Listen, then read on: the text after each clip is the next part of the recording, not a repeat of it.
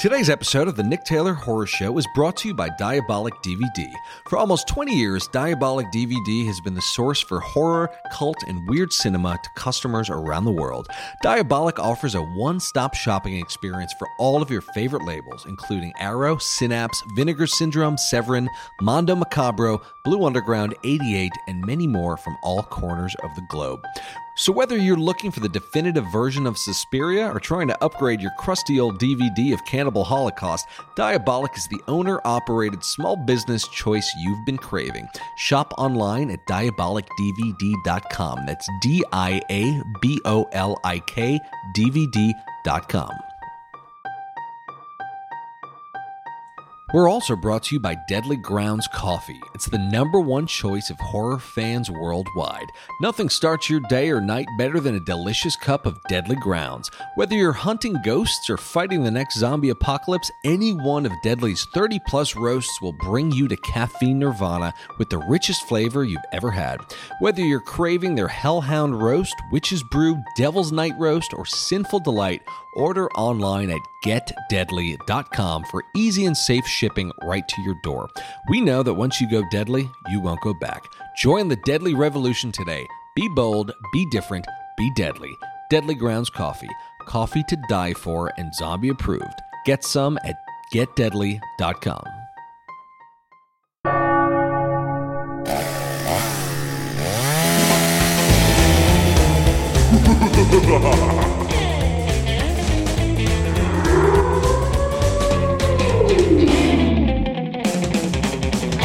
Welcome to the Nick Taylor Horror Show. So we're doing things a little bit differently this time around. On this episode, I have 4 very brief interviews with each director who made a film for Welcome to the Blumhouse. As a collaboration between Blumhouse Productions and Amazon Studios, Welcome to the Blumhouse is a slate of feature films that showcase diverse casts, female and emerging and diverse filmmakers with a focus on family drama. All 4 of the movies I'm discussing are currently streaming on Amazon Prime, so be sure to check them out there. Amazon launched the initial 4 Welcome to the Blumhouse movies as double features back in October, while 4 additional Welcome to the Blumhouse films will launch in 2021. In this episode, we get a deep dive into 4 different perspectives on working within the Blumhouse system. Blumhouse is becoming a very exciting ecosystem for aspiring filmmakers. With their robust production slate across TV and film, Blumhouse is taking more and more chances on first-time directors and lesser-known voices. And in their Blumhouse style, they're giving all of their directors a ton of creative control, making them a brand that's really worth paying attention to. First up is Veena Sood. Veena Sood is a writer, producer, and director, perhaps best known for developing the television drama The Killing, now streaming on Netflix. Veena was also behind 7 Seconds and the Quibi horror web series The Stranger. Veena's Welcome to the Blumhouse movie is called The Lie, starring Joey King, Peter Sarsgaard, and I'm totally going to screw this name up, Muriel Enos. The Lie tells the story of 2 separated parents who have to navigate protecting their daughter after she murders her best friend. Veena is a TV industry veteran, and I'm probably not supposed to say this, but her movie was my favorite of the Welcome to the Blumhouse films, so definitely be sure to check out The Lie. Here, without further ado, is Veena Sood. Congratulations. The movie was really just startling and emotional and so compelling. And I feel like there's so many interpretations that one could make, and I feel like a lot of people, and I feel like this might be part and parcel with the Welcome to the Blumhouse series, but all of these familial tales, I feel like there's so many things that people could kind of project their own experiences into. But I'm really curious about how the idea came together, because it seemed to arrive out of some truth, either personal truth or something that you read in the paper. It was actually, the Lie was based on a German film called We Are Monsters. And my producer, Alex Madigan, had the rights to do an American remake version. And she let me see the film. I was blown away. There are many different elements there are elements that I changed to make it an American film and to speak from kind of my feelings about the film. But that's where it started from, from Sebastian Coe's original. Okay. Interesting. Yeah. But there seem to be so many very topically relevant elements to it. I mean, this idea of helicopter parenting and parents who were too involved in their kids' lives, and also just the kind of silent struggle of a lot of kids, bullying being a huge issue. I mean, it felt super topical and super duper relevant. I mean, was that a subconscious effort, the kind of collective unconscious, or was there like a real effort to make this a movie that really confronted these important elements of childhood, like bullying? I mean, I think that's right on. I think there was a subconscious collective element to, the helicopter parenting. It's interesting that you say that, because I had no conscious awareness that I was trying to do that. But what I do know is when you adapt something, at least when I do, the best adaptations always come from like walking in the shoes of the characters that then you have to create based off your experience or feelings from scratch. And so, that's how I did The Killing. That's how I did this. And it allowed me then to infuse it, even if I wasn't aware of it, with my experience or even my collective unconsciousness as an American, and living in a world of bullying of teenagers, and also, this helicopter parent stuff. Two things I was very conscious of, though, in creating it as an American story was making really, really clear that as difficult as it was to be in these parents' shoes, I wanted the audience to never be able to detour away from them. I wanted the experience for the audience member to be this insane roller coaster ride where you cannot get off the ride. There is no escape. Yeah. And the other thing I wanted to do that was a bit different from the German version, or quite different, is talk about the criminal justice system in terms as it relates to race. And when a brown man and a brown child are the victims of a crime, how too often they or he is perceived as the perpetrator because of the country we live in. So all of that kind of was brewing, as I was writing. And here we are, 2020. Yeah, I mean, it's kind of amazing as to what you spoke to about the sort of not trying to get too metaphysical here, but the kind of collective unconscious and unconsciously channeling real perceptions into your screenplay or into the development of a story or a screenplay without being so hyperly consciously, critical of it. And I feel like by doing that, you can put out something that is very resonant with a lot of people, and I feel like this movie is really going to be that way. But I feel, as a writer and as a story developer and director, is there any sort of process for kind of stepping out of your own way in terms of unleashing that part of your unconscious that lets you get in touch with this kind of work? Yeah, I mean, in my writer's room, we joke about it, and in a lot of writers' rooms, that the best ideas come on the way to the bathroom. Because then you're not thinking. You've given that part of your brain a rest, right? And unconscious can play. And so for me, usually when I start out in creating a story, writing a story, I'll just read. I'll just read things that are on the periphery of the idea.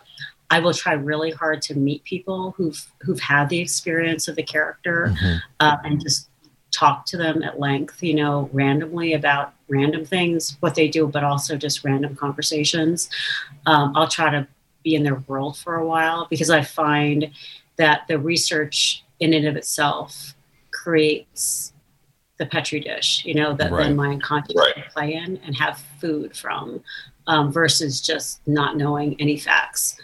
Or not knowing an experience at all, and just trying to weekly make it up. The real world actually gives me way more interesting ideas that I can come up with myself, so I take full advantage of that. Yeah, I feel like that's a major part of writing that a lot of writers might overlook. It's the importance of exposing themselves to these different things that can just food for thought enable their writing beyond a typical research fashion. I feel like a lot of writers, rightfully so, will have their writing minimums. Like I need 1,000 words, 2,000 words a day, which is super important. But what I don't feel enough writers talk about is the importance of getting out and kind of being in person and researching these things kind of in real time, so that they can kind of make their way into your conscious mind so that they can find their way on the paper, so it's fascinating to hear that the best ideas are on the way to the bathroom. and I also feel like half the time I don't know what I'm looking for, right? And what I think I'm looking for is probably a really bad idea. And so so sometimes I try to really create these giant spaces of time when I'm starting a project where I'm not doing anything, where I'm just going to go on a hike, or cook a meal, or so the thing that I'm looking for will tell me what it is, versus me. This is the story and this is the thing. And I don't want to dictate from that part of my brain. Sometimes things are going. So it is largely a process of discovery then. Totally. Yeah. That's interesting. And it sounds like that relates to your entire career from TV to now movies. And that's really cool. Yeah. Well, I'm really curious. I know we don't have a ton of time left, but I'm curious about what was, Blumhouse is, I think, a very fascinating studio in terms of how structurally they approach movies. It's usually high concept, low budget, forcing directors to be super resourceful. And the beauty of Blumhouse is they give directors final cut. So it's just pure, unadulterated visions. But there's something so powerful about this movie. I don't know if I would call it a horror movie. It's got horror elements, but, I don't know where to begin categorizing it, but it is very just emotionally gut-wrenching. But from what I can see, there were no, major special effects or anything. You were able to do so much just with the pure drama. And obviously you had fantastic actors too, which helped. But I'm curious, what were the kind of guidelines for working within the Blumhouse system in the context of Welcome to the Blumhouse? I think that's one of the incredible genius strokes of Jason, is that he gives you no parameters. He's just like, I like your script, go make the film. Here's a little bit of money. Just don't go over that budget. Just don't go over the budget is the one rule. That he gives his filmmakers. The only analogy I can think of is what it must have felt like to live in the 70s and make films for Roger Corman, Yeah. And all the great work and the greats that came out of that experience, because ultimately we're playing, and we're playing, in a world that so few people get to come in and try different things. And so I never felt at all like I was policed. I think there was an unusual amount of freedom. That's great. For me. Yeah. Yeah. And I feel like that's why Corman birthed so many great producers and directors and writers, because he gave them freedom and he allowed them to completely explore their own sensibility, which is pretty amazing. Well, I know we have to wrap up, but last question. You've had a pretty wonderful career. Wondering, were there any books or resources that really enabled you as a director, writer, producer, either in a business context or from a creative context? Creatively, Respecting Actors, Uta Hagen, an amazing book. I keep it very close to me and I go to it all the time. Oh, wow. I have it. I haven't read it yet. It's so worth it. It's so worth it as a writer, to read it, even if you don't direct actors ever, to know what the process is and to create, that intention is you write, that kind of what the underlying kind of map is that they're going to be following. And then there was an incredible, creatively Hitchcock, I like to do, the master. Great. Well, Veena, this is such a pleasure. Huge congratulations again. And thank you. Thank you so much for the conversation. Thank you. All right, next up are the Dasani brothers. Ilan Dasani and Rajiv Dasani are the brotherly directorial duo behind Evil Eye. Evil Eye is a horror thriller that takes place between America and India. Evil Eye tells the story of a young woman from a traditional Indian family whose mother believes that her new boyfriend is the reincarnation of a man who tried to kill her 30 years ago. The movie delivers the scares while pulling on heartstrings and crafting a family drama that is both authentic and relatable while being very chilling all the while. We hear about the brothers' directorial origin stories, working within the Blumhouse system, and details about the making of Evil Eye. Here are the Dasani brothers. Hey guys, well, first of all, huge congratulations on Evil Eye. This is felt like it was a very personal story. Could you talk about the inception of the idea and how the movie came together and how Blumhouse got involved? Sure, yeah. I mean, interestingly, it is a very personal story, and we have a lot of personal relation to it. But we actually, so it was accepted by the writer Madhuri Shekhar. This is based on an audio play that she wrote, largely I think based on her relationship with her mother. And essentially, that audio play was found by Priyanka Chopra Jonas, and then I believe she and her company Purple Pebble brought it to Amazon and Blumhouse, and that's when we were involved. They had essentially assembled it as part of the Welcome to the Blumhouse package, and we as directors on it. And I think what we loved about it was we had never read something that combined Indian mythology and kind of like supernatural thrills and kind of family drama in quite this kind of way that really made them all sing so well together. And I think what our pitch on it as directors primarily was, the original play was all telephone calls. And so our pitch was, how do you make this cinematic? How do you make it visual, use visual storytelling? So like the underwater sequences, the kind of flashback sequences, many of that kind of stuff was kind of our additions and our thoughts on it. That's interesting. Yeah, I feel like there's so much wonderful Indian mythology. I lived in Bombay for about 6 months, so like I got a good heavy dose of just India in general. But yeah, I mean, it was all just very refreshingly new and different, but it also was extremely relatable. I feel like a lot of people, regardless of their family's background, can identify with that sort of a scenario, for sure. Very cool. So what was the process like working with Blumhouse? I mean, I've always been very fascinated with them as a company, in terms of how Jason Blum approaches things, where it's, really low budgets, resourceful directors, but directors do get final cut, which, is wonderful. And I think that's why they're putting out such cutting edge, great stuff. So what was it like working with Blumhouse? Yeah, so they are an interesting company because they're sort of known for, I mean, you're right, for horror. They're known for low budget. They're known for, but when they say low budget, I mean, what we found out is what that really means is that they care about quality. Yeah, and they every dollar to be up on the page. I remember, a few years ago, I heard an interview with him where he's like, "What's your number one rule of filmmaking?" And he's like, "The number one rule is don't let the waiters talk." And basic point is that use that money for other stuff. Use it for the crane, or use it for whatever you need to get the quality, or the actors, or whatever it is. And I think that what was nice is that they definitely, like, whenever they would push us, it was all about elevating the film. They're like, what do you need to make this work? What, we think that it could be better if you do this. Like, and it was never mandated. It was always like, we just, you should think about, well, maybe if you did this, it could be better. And it was nice. We were basically told, if you don't go over budget, you could basically do whatever you want. Right. Nice. Like kind of which was kind of freeing, and because we have a background as producers as well. So we were very like, when we wanted an underwater sequence, when we wanted an Indian shoot, it was like, okay, these things aren't necessarily budgeted for. So they were like, let's figure out how we can essentially horse trade. Or an example is that we sort of, is our DP pitched, and we then were like, it was a good idea to just shoot one camera, which is very rare and everything like this. And we're like, it will not cause us to go over time. Just trust us. And as long as that was okay, and we got our material, then it was fine. And it went great. And truly, I'll say one more thing about Blumhouse too, which is that I think something people don't always understand about them is that, like, when you do horror, there's a reason why so many horror directors end up doing well in other genres, because it's so primal, it's so specific to like nipping an audience. And I think what's great is they would often use that experience, like even like their experience as horror, like as a horror company, it's helped drama as well. Oh yeah. So.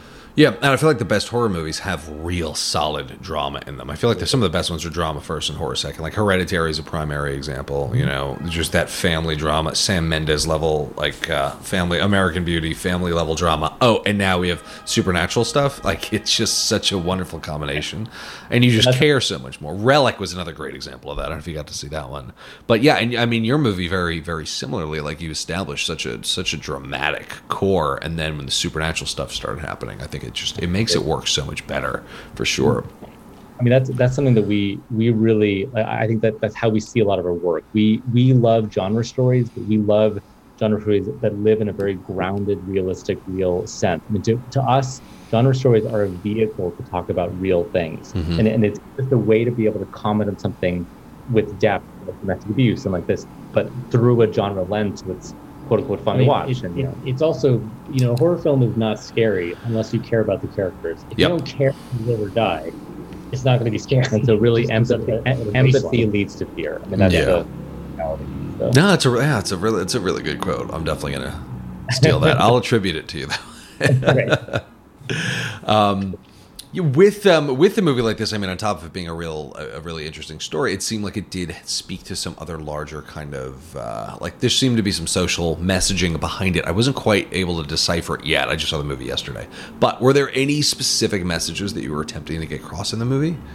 Yeah, I think the big one for there's a lot there, but the big one for us is that we saw the film being thematically primarily about domestic abuse and about kind of the cycle of violence that is basically come onto women, and especially the way that like manipulation of women happen by abusers. So I think it's like one of the kind of fascinating things is people often attribute abuse as like the guy in the wife beater, like hitting his wife, kind of thing. Right. But that's a very typical example. The kind of more and we actually did a lot of research into this, like speaking with advocates who work with abuse victims. That the reality is so much of it is gaslighting, is isolating, like financial manipulation. And, so the ways that Sandeep pays for her rent and kind of says, oh, you don't need your friends. Like these are microaggressions that are actually manipulations. Well, and also the way in which, oftentimes victims of this stuff don't always realize that they are victims. So you have Pallavi, who she doesn't even know that she's being, that she's being manipulated, and the fact that she has this sort of past with her mom, and her mom is sort of pushing her sort of one way, makes her go the other direction. And I think that there's this thing where you have the mom and you have Usha, and this movie is all about assumptions and about how these two women, they both assume one thing, they assume that they're right, and they assume one thing about the other, and until they both figure out that they're both right and they're both wrong at the same time, no progress can really be made. Yeah. But the final thing, that ultimately the cycle of domestic abuse, I think, is mirrored in the cycle of reincarnation. So that's what the best genre films do. They take a genre concept as a metaphor for a real concept. So District 9, the aliens represent apartheid. Yep. In our case, the Get Out, it's all about the metaphor. So in this case, I think using reincarnation as a metaphor for the cycle of abuse was probably the most clever thing about the script. It was just that connection was just what an amazing, simple metaphor to speak to it. You basically take what is conceptual and make it literal. So in Get Out, you have cultural appropriation becomes physical appropriation. In this case, violence becomes a literally reborn supernatural cycle. Yeah, exactly. So. Yeah, it's pretty fascinating. And I think one really interesting thing about Welcome to the Blumhouse is that these are all family movies. They're all about families, and sometimes some of the worst horror can come from one's own family. And this definitely seemed to echo certain themes of generational trauma and cycles of abuse and things like that. Was there any... I'm sure in certain cases there had to be a lot of family research done. Was there any... what was the overall research process like for just kind of getting into the family element of this movie? Well, I will say that we looked a lot to our own family, and our own in terms of kind of really understanding some of these dynamics. Our mom is very superstitious. She believes in the evil eye. She is very big into horoscopes. Whenever we dated anybody, she would ask us what's their sign, when were they born? And so in that sense, there's a lot of personal stuff, but I think also leaning a lot on the writer, because she based a lot of the kind of themes on her own family. So we would call her a lot just to ask her, but also just the actors actually brought a lot to the table. Sarita has a daughter and talked a lot about that relationship. And obviously, Sunita has a mother, and just they often would have suggestions about, I think it'd be more real if I said this, or if we did it this way. Sarita, she would talk about how, that if my daughter were in trouble and she just wasn't, listening to me, how would I actually react? Would I shout? Would I try to talk to her? Would I negotiate? Would I just go and see her? And do I think it would actually help? Sometimes she would tell us there's situations when she thought she was helping. In fact, she was just making things worse, which is what this movie is full of. People trying to help and just making things worse. Yeah. Yeah. So you guys have a pretty interesting background. I mean, a lot of there's a lot that you guys have done in TV. You have your own VFX company. Can you talk a little bit about your background and kind of how you guys came into the film world? Yeah, I mean, we both moved to LA in the 2000s. Rajiv went to film school. I sort of worked in the industry in various sort of jobs on set and in production companies, and we got into visual effects basically because we wanted to learn about it and also have this sort of power over our own films. Really, yeah. We got into visual effects because we needed to pay our rent. That's the question of why. And that basically was also a way that it's a way when you're early in the industry, it's just hard to get anywhere. And right. So to meet directors and to sort of to exercise your directorial instincts without having to directly apply to be a director, because that takes takes longer. Well, we essentially, because we had directorial instincts, that served us well in other mediums. So first, as VFX supervisors, people came to us because we could see it from a director's eye. Yeah. Then that led to us doing international producing and directing. So we ended up directing and producing units all over the world, in Hong Kong and Paris and Venezuela. And what we found is that led to learning how to sort of do crazy things, like operate in crazy locations and like places that are unusual, and knowing how to kind of like bring. Yeah, it really is something where that it just allowed us to avoid assumptions about how you're supposed to make movies. So yeah, because they give the second unit the most complicated stuff. It's also it's something where sometimes you're told, oh, you can't go to Paris and just shoot plates or whatever, or you can't go and shoot for doubles, and sometimes you just have to ask, well, why not? Why can't you do? To give an example, and that experience really helped in this film because just honestly, when we went into it and Blumhouse, and we said we'd like to shoot in India and we'd like to to have a shoot be done in India and shoot an underwater unit, they were like no and no. They were great, but initially it was like, we're not budgeted for that. It's it's a lot. Those are very expensive things to do. And essentially we were like, okay, how much is it? Like, what is the actual budget? We ran the numbers, and then we're like, let's contact the producers we worked with in India, and we basically ran the numbers working with Blumhouse there, and it turned out to be $50,000 cheaper to basically shoot it in India versus shoot it in America and dress it out. And it was kind of like, oh. Well, I guess you can do it. So you're going to be setting up the Blumhouse deli office next, I assume. But it was something where it's like it was like it. If we hadn't had the experience of having produced those kind of units in the past, we might have just sort of gone along with things. And I think our attitude is always, let's think outside the box to achieve the best storytelling. Yeah, and honestly, to Blumhouse's credit, I was being a bit facetious. Like, they didn't say no. They were just like, I don't know if we could do that. Yeah. But we were like, we really need something. They were like, okay, let's figure it out. Okay, let's try and figure out how we can maybe cut a day here or not do this. Mm-hmm. Great. So I think one really interesting element of Blumhouse, obviously, is when you're working with low budgets, you're forced to be very resourceful. And I mean, your movie does not look like a low budget movie. So what are some of the keys to making a low budget movie look like a really higher budget movie?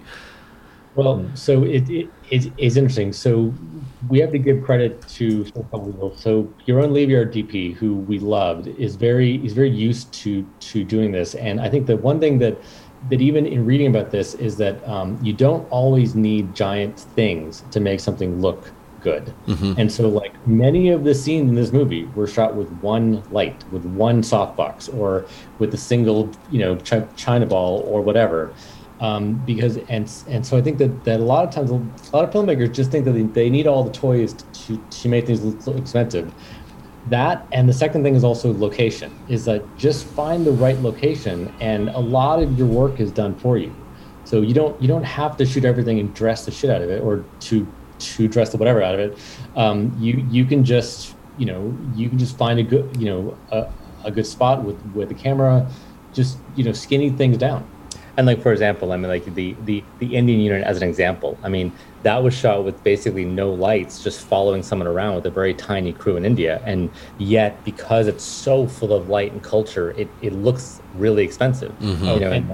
And I'll add more thing is that inevitably, if you look at a shot and you're like, I want to do that, but I'm sure that they had some expensive rig. Sometimes it's worth just looking on YouTube or Google or whatever to see how things are done. Like example, 90% of the aerials in this movie were shot with my $800 drone. Whoa. that I just was like carrying with me, and anyone can buy this. This is from Best Buy. Whoa. And if those aerials, they look great, but they do look great, and it really boosts the production value. Yeah, exactly. Yeah, and a lot of it's knowing that you shoot at sunset or sunrise. Like you sort of there's very basic tricks to making shots look amazing. That it's just they don't about cost anything. Yeah, great. It's about timing, and so in that sense, like it is. That said, though, we had an amazing crew, and the production designers had a lot of work. I mean, it was like dressing those locations were not simple. You know what I mean? Great. Well, guys, huge congratulations. The movie was really fantastic, and thank you for doing this interview. Pleasure talking to you both. Thank you. Yeah, thanks for it. Yeah. Moving right along here, next up is Emmanuel Osei-Kuffour. Emmanuel is the director behind Black Box, a thriller feature starring Mamadou Athie, Felicia Rashad, and Amanda Christine. Black Box tells the story of a single father who awakens after a car accident with no long-term memory and a vacant memory of his past life. After undergoing an agonizing experimental treatment, he begins to unravel the truth behind who he really is and the implications that this will have on his young daughter. Black Box effortlessly interweaves elements of thriller, sci-fi, and horror with a compelling family drama at its core, all of which is complemented by deeply compelling performances by the cast. In this interview, we hear Emmanuel discuss what it's like working for Blumhouse, lessons learned from his first feature, and much, much more. Here is Emmanuel Osei-Kuffour. Emmanuel, how's it going? It's good. Good. Great. Thanks for having me, Nick. Of course. So, first of all, huge congratulations on Black Box. It straddled so much territory. In some cases, it kind of felt like a Black Mirror episode. Also felt just like, good old horror movie in certain cases, but also just had a lot of thriller elements. And it was also a family drama. I mean, it's just so much interwoven into so much else, but felt like a very cohesive whole on top of everything. So huge congratulations. Loved every minute of it. It was really great. Thank you. So this is your directorial feature debut, is that right? Yes, it is. So what was it like? Well, first of all, what was it like working within the Blumhouse system? It was incredible. It was really incredible. I remember when I had my first meeting with Blumhouse, they met with me after they saw a short film of mine called Born With It, which was my thesis film at Tisch. Mm-hmm. And I just remember being in that lobby and seeing, I'm not sure if you've been there before, but inside They had this wall of directors, and many of which had their first shot at Blumhouse. And so I imagined that I'd be on that wall, and I dreamed of it, didn't realize that that would actually be a reality, so a few months later. You're on the wall now. I would imagine I'm on the wall whenever we get back to normal. Yeah, right. But yeah, it was incredible working with them because they're an artist first company, right? And so they hired me for my vision and for my sensibility. And they encouraged me to lean into that as much as possible. Yeah, I feel like that's one of the great things about Blumhouse. I mean, following in the Roger Corman tradition of, super low budgets, but with the low budgets comes a lot of ownership and responsibility. And I mean, I think that's why Corman bred so many of the best producers, directors, and even actors, because he gave them so much freedom and responsibility. So they came out having so much, being so hands-on with so many elements of filmmaking, but also with such clearly defined visions that Corman gave them. And I feel like Jason Blum is doing the same thing by giving such creative control over to the directors and, final cut for, in certain cases, people with who are doing their first feature. I mean, it's pretty exciting, I mean, yeah. It seems like it's got to be a great system to work within for sure. Yeah, it was incredible. So how did you get involved to begin with? I mean, how did the film come together? Yeah, so they saw that film, Born With It, and I had a general meeting. That's what they do in LA when people meet you. Yeah. You just kind of shoot the breeze. And I got along really well with the executive that I met with, and she suggested that, I might have a unique, take on a horror film or a thriller film within me just because of just the way I approached the dramas that I had made prior to that. Yeah. And so she sent me Black Box. I remember responding really, really, like I read it like at 11 p.m., in Texas, back at home in Texas, and just felt like I shouldn't have read it that night because it's, the backwards creature that appears in it. It's just really chilling and unsettling. But I also remember just being really drawn to the family drama elements that Stephen Herman put in his original script. Yeah. And as I was thinking about what my take as a writer would be and as a director, I always try to find my personal entry point. And so I thought that, I thought Nolan's devotion to his daughter was incredible.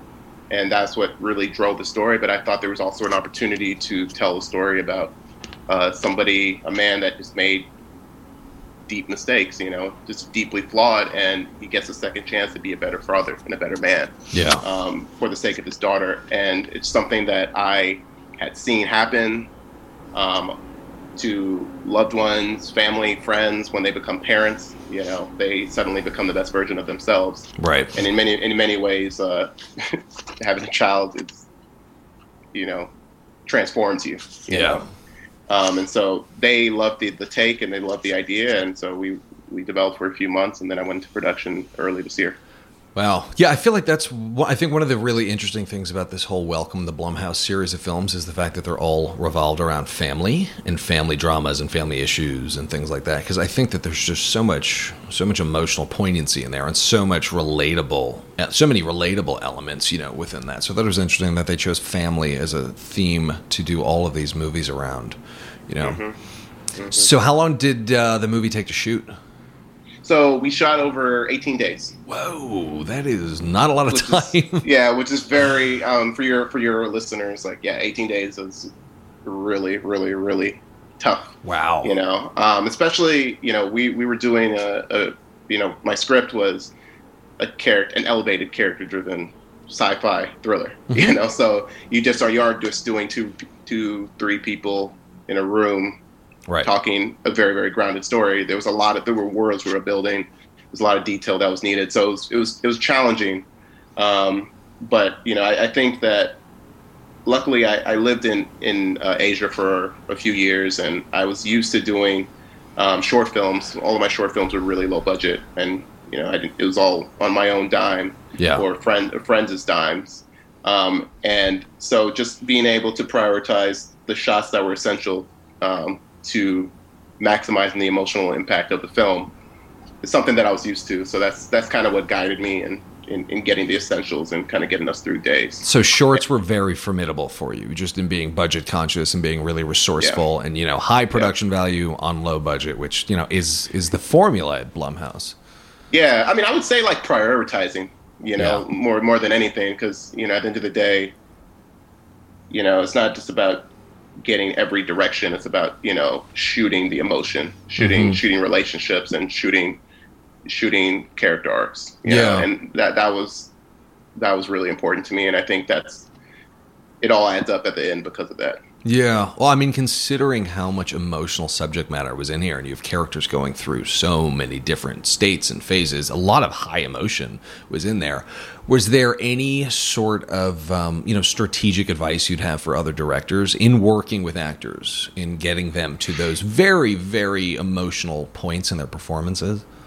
I think there's a few things. I think the one thing is you definitely cast for, I think directing is 50% casting. And I think if you cast the right person, then your movie's half done and you kind of just sit back and whatever. Right. But I'm partially kidding, but it's like a lot of your character comes to life in just who you choose.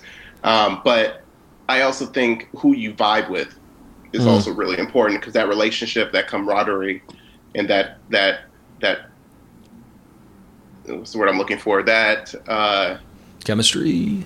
Chemistry, that's the word. I lived in Japan too long, so I don't remember English anymore. But yeah, that chemistry is super important. I had it with Mr. Rashad, I had it with Mamadou, I had it with Amanda, Tosin, Charmaine, Donald, across the board.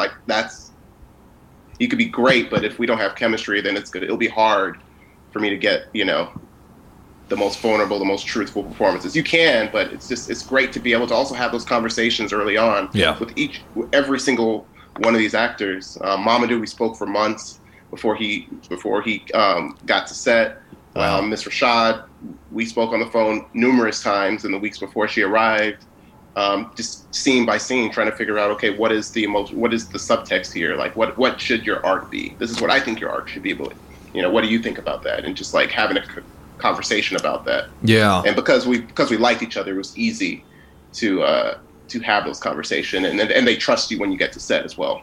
Yeah, I feel like that's such an important element of casting is casting for chemistry, as you were talking about, because the person you see in the audition room is not necessarily going to be the same person 2 weeks into shooting when set conditions are difficult and things are going south. They may or may not be the same person, and people who you immediately have that sort of, I suppose it's just like gut level chemistry with, that you intuitively feel you can work with. Through good times and bad times, because inevitably making a movie, things do go wrong, and if your cast starts to turn, then it is such a nightmare. So I think casting for chemistry, I feel like that's a huge insight. So it sounds like developing the story arcs and developing the characters, it sounds like you involved your actors in that very much, which from what I understand actors really love, and it makes them feel way more invested in the story. Was there any process for that? I mean, did you have your actors write up backstories, or was there any sort of story Bible, or was there any story Bible in the context of because you were doing world building, because this does have a big sci-fi element to it as well. I mean, was there any sort of scripture for this movie? No, actually, no. I think actually a big part of my casting was also just making sure the people that read it understood the story that I was trying to tell on a very fundamental level. Who the main character was. I mean, without spoiling the movie, like, whose journey is this that we're watching? Like, what are the rules? What is this? What could this film look like? But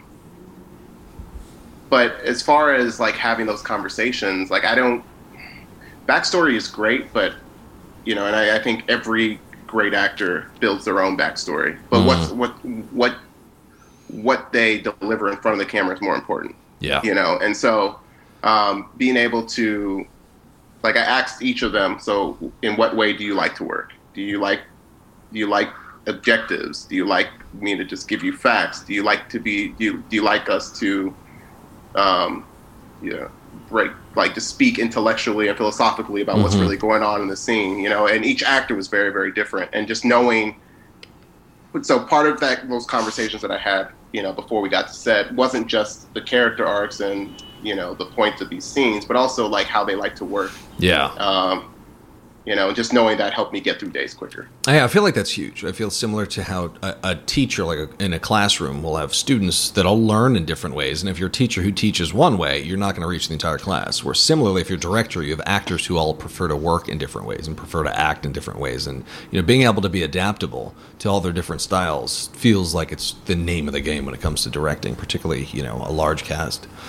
Yeah, but also to expand on what you were saying though, like or what you were asking initially, like the film is, I wanted it to feel grounded from the get-go. I didn't want it to feel, there are worlds, quote unquote, we're building. Like when you go into the black box, when you go into the safe room, when you go into his memories, those are obviously different worlds with different rules, but. At the heart of it, I wanted it to feel slice of life and grounded. And so, yeah, I mean, I talked to Mamadou about, how he acted in the real world while he was under versus how he was in the memories and, what his state of mind was in the real world after he got out of the hospital. But yeah, I didn't impose any kind of like Bible or anything. Right. Yeah, I mean, it did feel very grounded to me, and I personally love movies that are grounded but have like one sci-fi element or one horror element to it. I feel like it just makes it so much more believable. But I mean, that being said, there were some sci-fi elements to it. There were different, interesting locations, and clearly the majority of what Blumhouse does is very low budget. Were there any keys or strategies to having such a robustly developed world in a low budget film, like any sort of lessons in resourcefulness for being able to pull off something like this? I think prep. Yeah. Prep. Prep is everything. I think I think when you're working on an 18-day schedule, which also means that you have a very limited prep time as well. Mm-hmm. You can't be picky. You have to be very specific. Right. You have to be very clear. And so I think like in prep, moving, in one thing I did learn is, just really, it's worth it to come into prep with like a very, very clear idea of what you want in locations, what you want in production design, what you want in props or wardrobe. And that way, you're not micromanaging all these departments, but you're giving them ideas that helps put them in your head. Right. But you don't have as much time to brainstorm or experiment or play. You kind of have to just know exactly what you want. Yeah. From the get-go. And the more time you put into prep to being able to articulate what that vision is with references, with examples, the quicker you're going to get what you want. Yeah. And I think that's essential when you're working on an 18-day schedule. Yeah, of course. Yeah, what was that prep process like for you? It being your first film and all, with a pretty substantial studio. I mean, were there any, in terms of prep, was there any protocols or strategies that really, really were helpful? But beyond the classic elements of like, looking at the subtext of your script and working with your actors and storyboarding and all of that. But were there any elements of your preparation process that were particularly helpful that came in handy? For me, that's it. Because you like, I'm not evading in any way, but like, I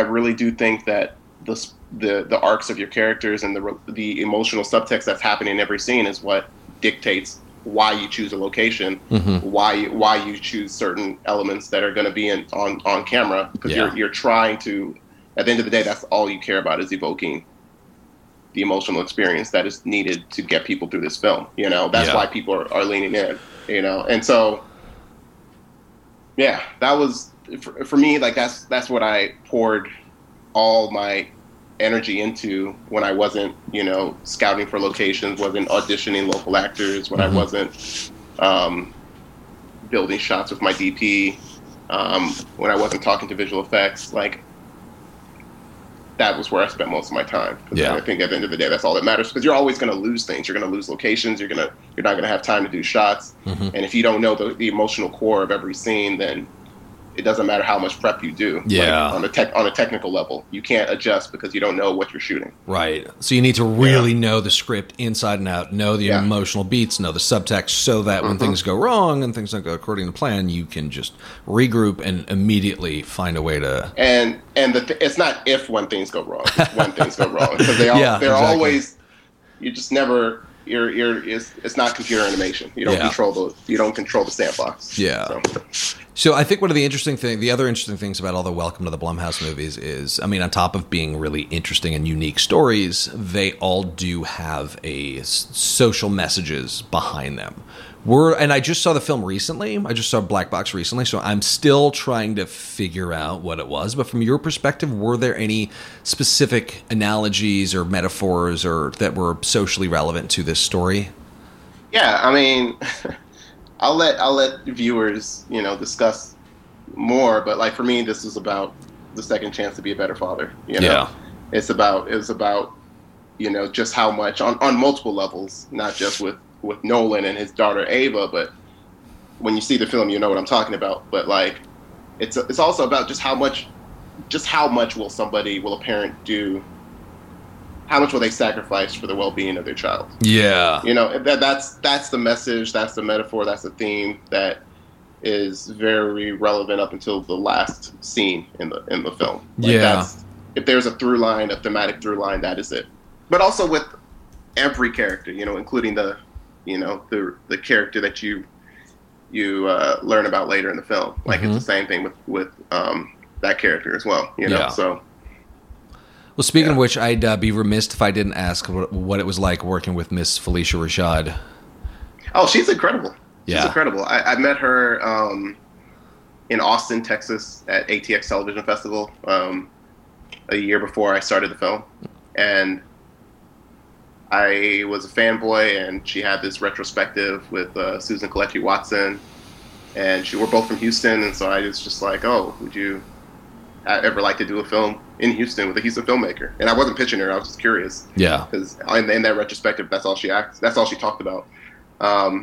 And so I was just really curious. And Jay Ellis, my one of the EPs on our film, he was like, yeah, like when we were looking to figure out who would play Lillian Brooks, I thought of Felicia Rashad, but I didn't think she would do it because she's America's mother. Yeah. She's been nominated for, multiple Emmys, won Tonys. I'm just like, why would she do my first feature? And he was just like, just write a letter, put your heart on the page, and we'll cross that bridge when we came to it. You did a handwritten letter? Not handwritten. I'm not that old school, but but I typed it up, and I led with the fact that I met her at ATX Television Festival, and she remembered, and she loved the script. She thought it was really smart and honest and emotional, and even though she had never really done roles like that before, she loved her journey in the film. And so we spoke a lot about who her character was, just how to dress her, how to, like, why she does certain things in the film, and what her motivation is, what's driving her. She's a mother, so she gave me a lot of insight into just what her character spine could be. But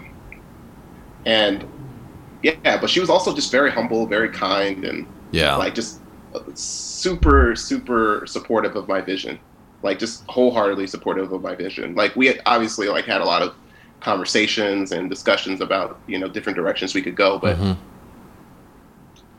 she was my cheerleader all the time. She gave me even off camera, she gave me a lot of insight into directing. Oh, that's wonderful.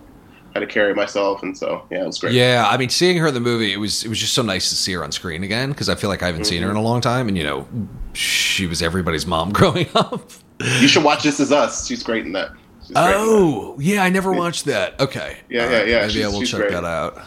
Cool, yeah. But she brought like a real warmth to the character, which. I'm not going to say anything else, but it was a very, very compelling performance. Yeah, I was really glad to see her in it. So that's super cool. I know we have to wrap up soon, but one thing I'd like to touch on is you spent a lot of time in Japan, and it seems like culturally Japan is very meaningful to you. And I was wondering if there are any specific kind of either artistic lessons that you observed from the Japanese culture that contribute to your directorial style, or just, your overall artistic sensibility. I mean, what does Japan mean to you as an artist? Wow. That's a very deep question. It's like, that's a very deep question. It's funny because most of my favorite films are Japanese films. And so indirectly, like, my films have been influenced by the films that I love. I'm a huge fan of Hirokazu Koreeda, who did this film called Shoplifters that was nominated for an Academy Award a few years back. I think, did he win? Or I can't remember if he won, but it was a really, really powerful film that won awards at Cannes. And I'm also really, really influenced by Kiyoshi Kurosawa. Cure was one of my favorite films. Creep is incredible.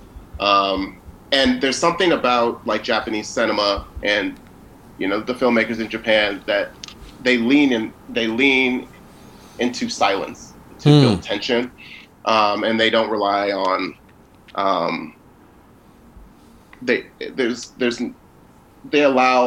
they allow things to be said in silence, you know? And so scenes feel very intentional, very subdued, and just very weighty.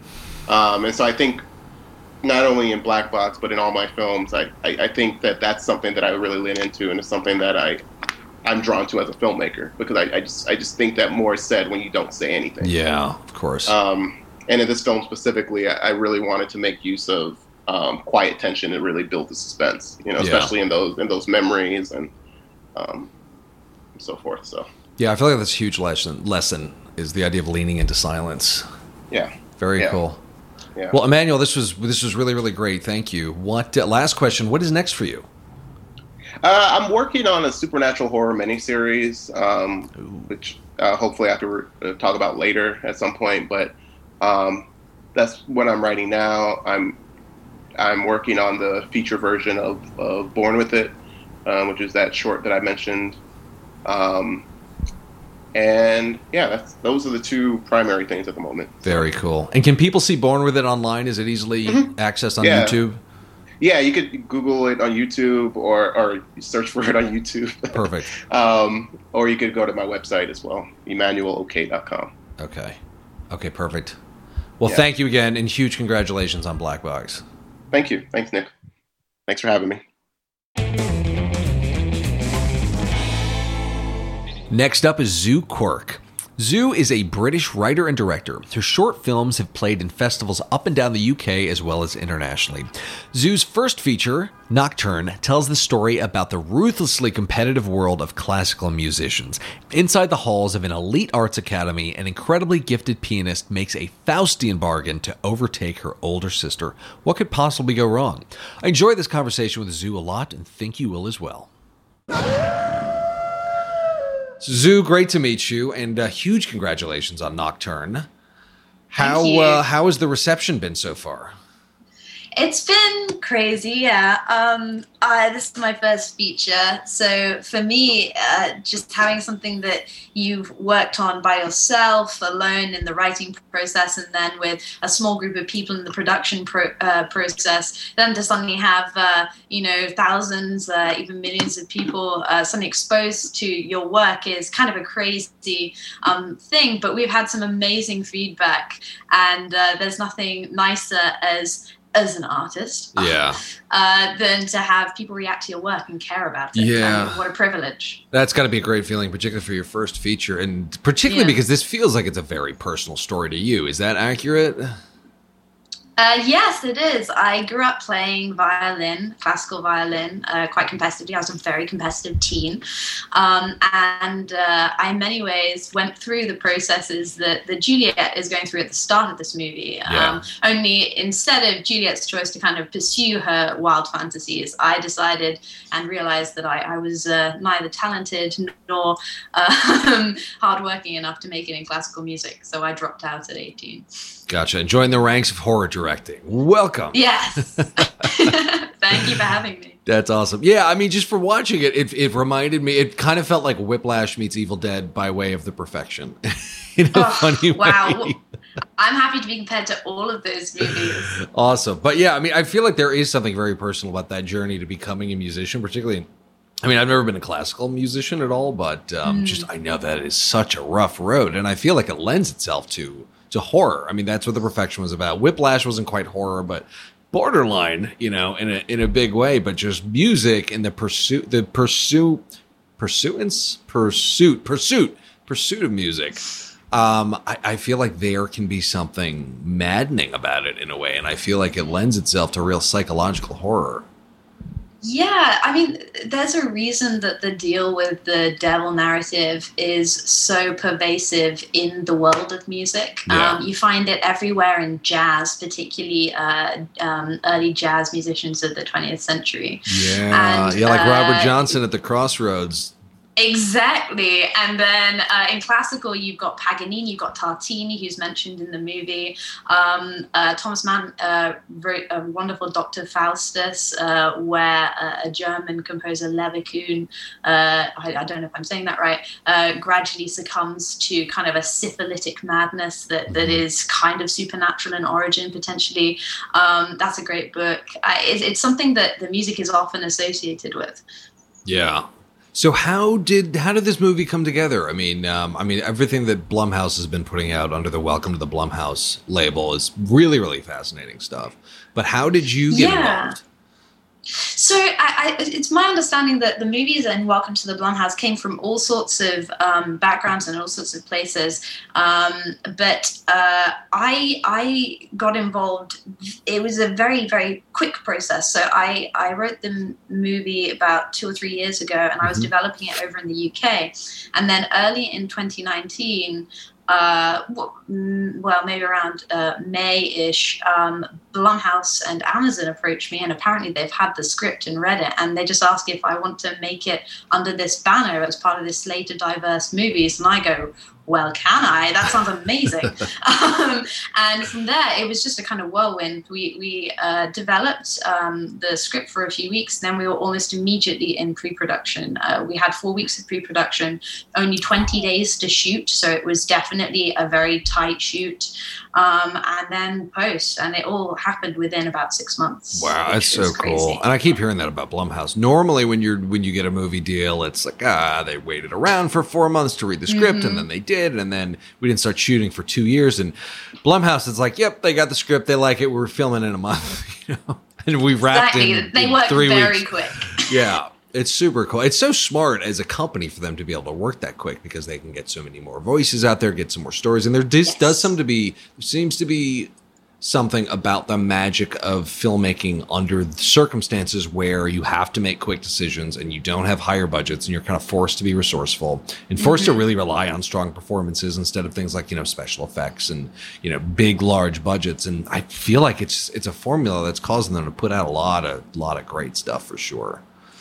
Yeah, I think definitely it was a production process where we had to think about time and budget constantly. I think all films to a certain extent are like that, but maybe this one particularly.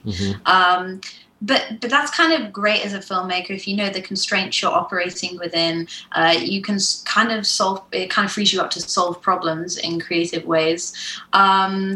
There were definitely days where everything went wrong and we just didn't have the resources that a bigger production would to patch over those holes. And at that point, you just have to think creatively, and you have to think, what is the core of this story, and how do I get the core elements of this scene across? Even if I don't get, the Warner that I wanted, even if I don't get the lighting to quite look right in my eyes, or our DOP.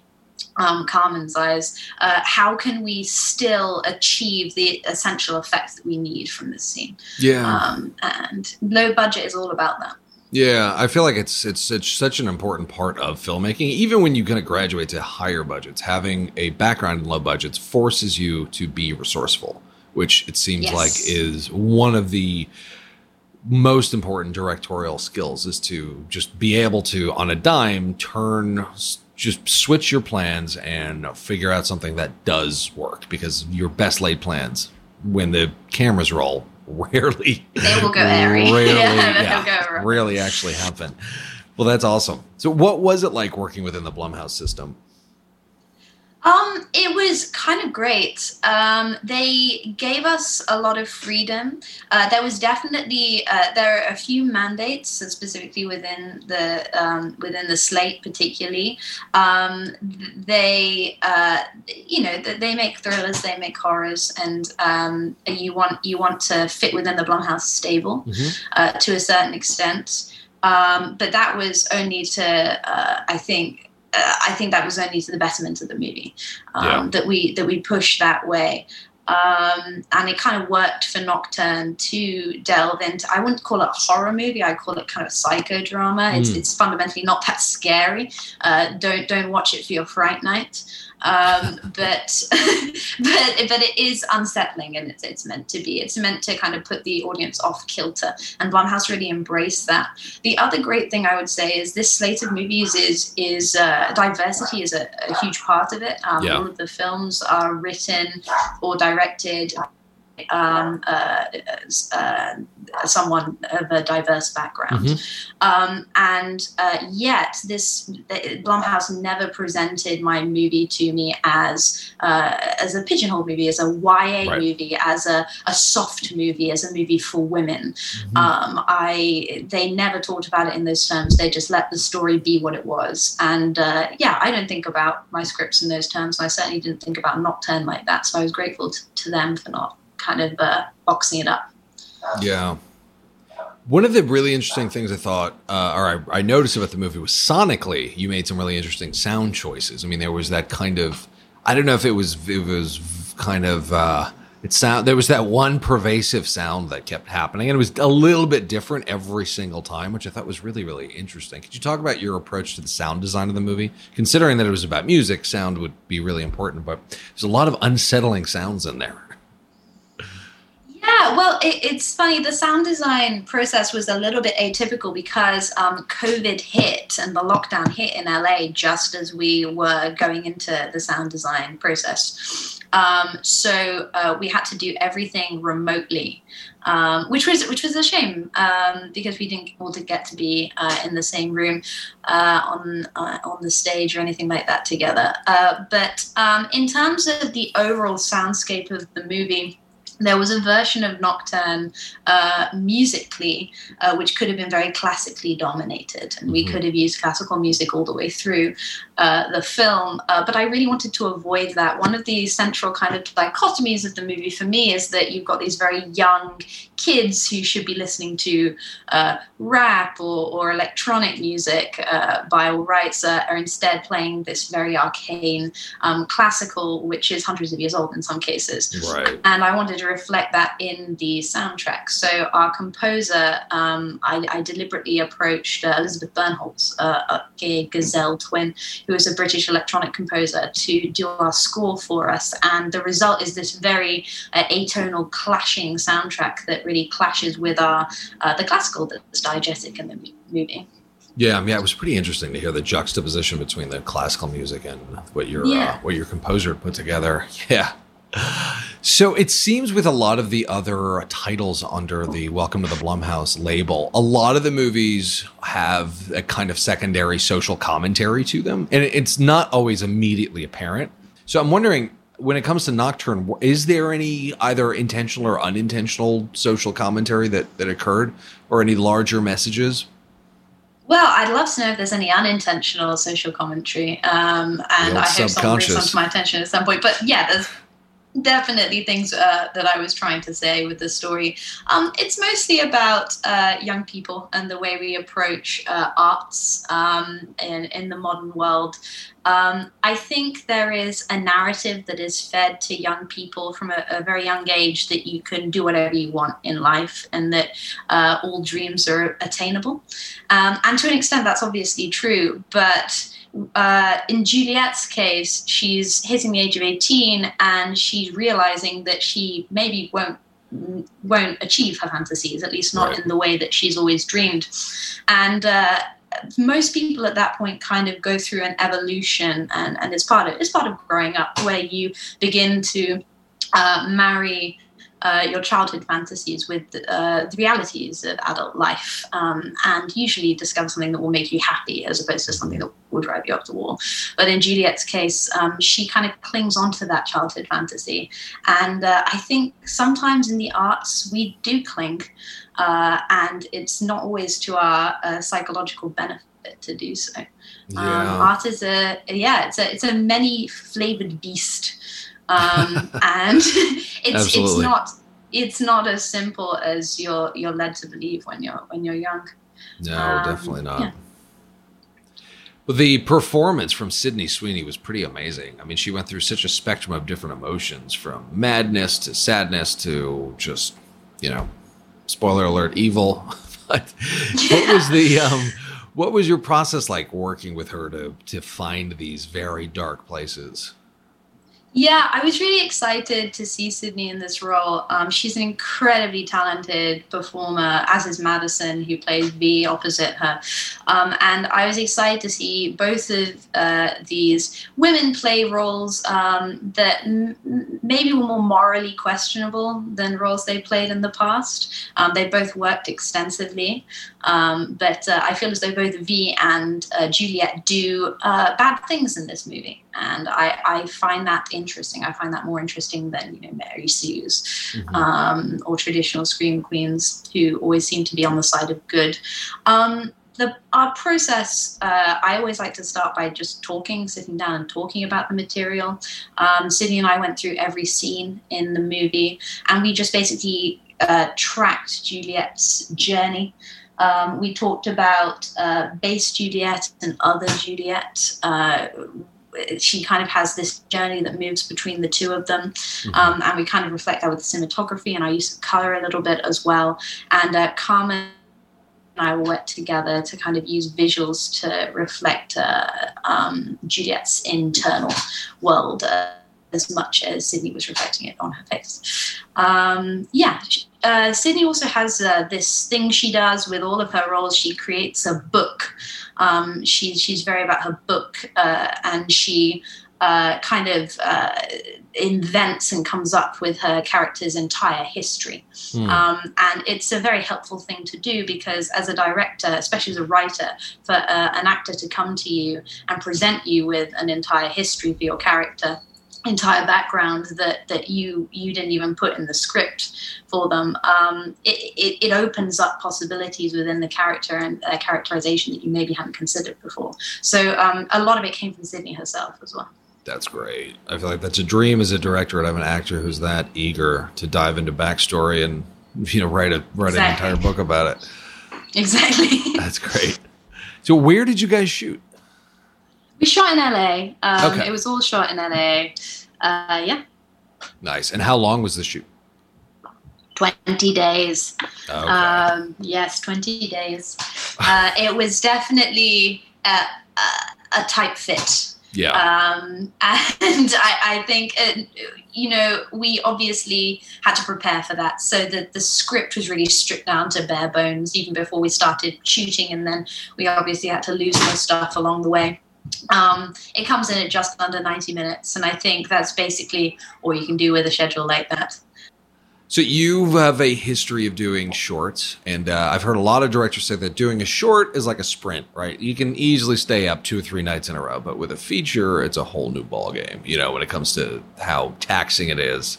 And a lot of first-time feature directors will overlook the importance of conserving their own energy when it comes to approaching their feature, because a feature is a marathon where shorts are, little sprints. So was there anything that was helpful for you in terms of conserving your energy and being able to have the endurance to get through a feature, considering that this was your first one?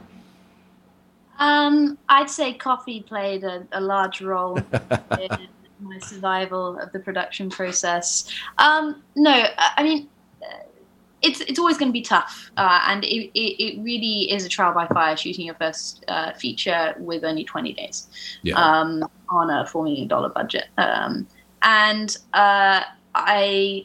But I was fine, and the reason I was fine was because filmmaking is a team sport.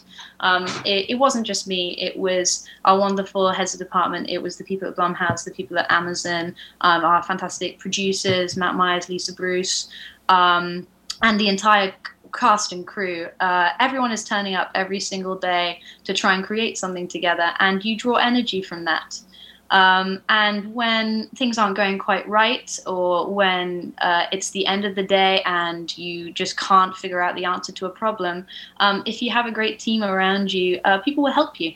And everyone is trying at the end of the day to make a good movie. And if you allow people to help you, I think that is a key to not only having a creatively fulfilled cast and crew, but to your own happiness as a director on set. At the end of the day, the director is possibly the least skilled person on the set. The director is just a communication device between all of the departments. And often there are answers there. If you can't provide them yourself, you just need to listen hard enough. That's great. Well, Zoo, thank you so much, and huge congratulations. Any parting advice for all those aspiring horror filmmakers out there?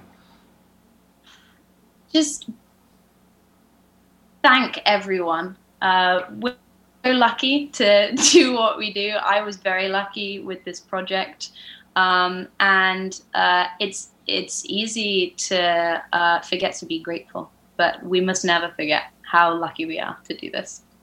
I feel like that's huge, huge. Thank you again.